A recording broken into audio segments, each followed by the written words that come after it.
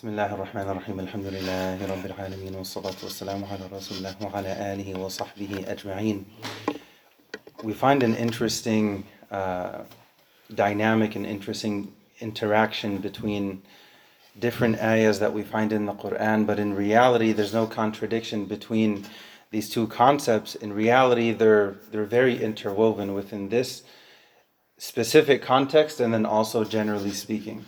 If we look at Surah Nuh, we find Allah quoting Prophet Nuh alayhi salam and telling his people, he's actually complaining to Allah, this is after many years and decades and centuries of trying to get through to his people, and this is after all of that, to the point where actually they're the worst of the worst, basically. He told him, okay, then bring Allah's punishment, and so they actually lost their patience before him, interestingly enough, subhanAllah. So this is after so much time, and he's complaining to Allah that he invited his people day and night, publicly, privately. He tried everything to do within his capacity. He tried his best as best he could. And within that he says, I also told them, فَقُلْتُ اسْتَغْفِرُوا رَبَّكُمْ إِنَّهُ كَانَ غَفَّارًا, to ask Allah for forgiveness. He's the most forgiving, and He'll send you abundant rain, and He'll provide you with wealth and with children and gardens and rivers. So the connection here is making istighfar and then receiving wealth. Allah sending wealth to this person as a direct result, in direct connection with them making istighfar. So here the connection is istighfar and then receiving. But we find elsewhere, like in Surah Al-Zariyat, Allah mentions also people making istighfar. But then after Allah mentions وَبِالْأَسْحَارِ هُمْ يَسْتَغْفِرُونَ وَفِي أَمْوَالِهِمْ حَقٌّ لِلسَّائِلِ وَالْمَحْرُومِ, money is mentioned right after, but in this example, Allah mentions people making istighfar, specifically in the last portion of the night. But then in the ayah immediately after it, Allah mentions that they give charity. So in Surah Nuh, Allah connects istighfar with receiving rizq. But then in Surah Al-Dhariyat, Allah mentions istighfar in connection with giving rizq, with giving money to help others. And if you look at Surah Ali Imran, first Allah mentions rushing to tawbah, وَسَارِعُوا إِلَى مَغْفِرَةٍ مِّن رَبِّكُمْ, right? Seeking forgiveness. And then in the ayah immediately afterwards, Allah mentions what at the beginning of it, الَّذِينَ يُنْفِقُونَ فِي السَّرَّاءِ وَالضَّرَّاءِ, they give charity when times are good, and they even give charity when times are not so good.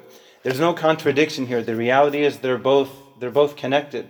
If a person makes istighfar and Allah sends them wealth as a result of it, they recognize that this is from Allah, this is not from me. This is from Allah. And that makes it easy for them to take some of it and to give it in charity, because they recognize that this is coming from here, from Allah. So if I take some of that and I give it to others out of appreciation, to show Allah that I'm grateful for this that He gave me, let me take some of it and give it to others to show appreciation. So in this example, they receive first and then they give. Another example, and there's no contradiction here, in reality there's an osmosis between the two of receiving from Allah and then also giving for Allah. In the other example, if they make istighfar, this is going to soften their heart, and this is going to affect them, that their heart will become more supple, and they'll think that, what I should do is I shouldn't just make istighfar with my tongue and with my heart.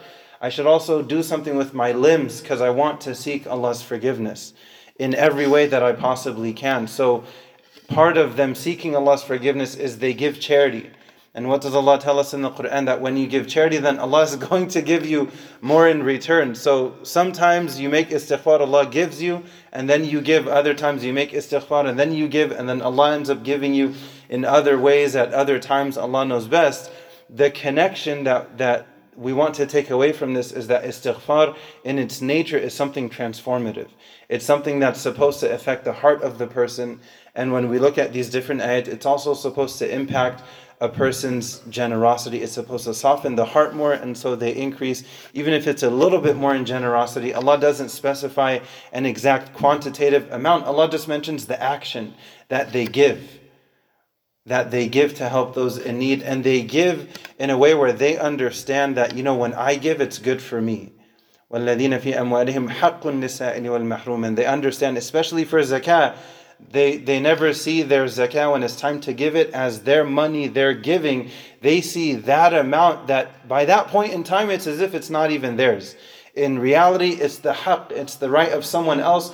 It's like you're repaying a debt. You're not doing that person a favor. You're doing something that you have to do anyways. We ask Allah to guide us and forgive us, and we ask Allah to make us from among the charitable. We also ask Allah to open doors for all of us as it relates to goodness in this life and the next. Ameen Rabbil Alameen. Wa akhiru da'wana alhamdulillahi rabbil alamin.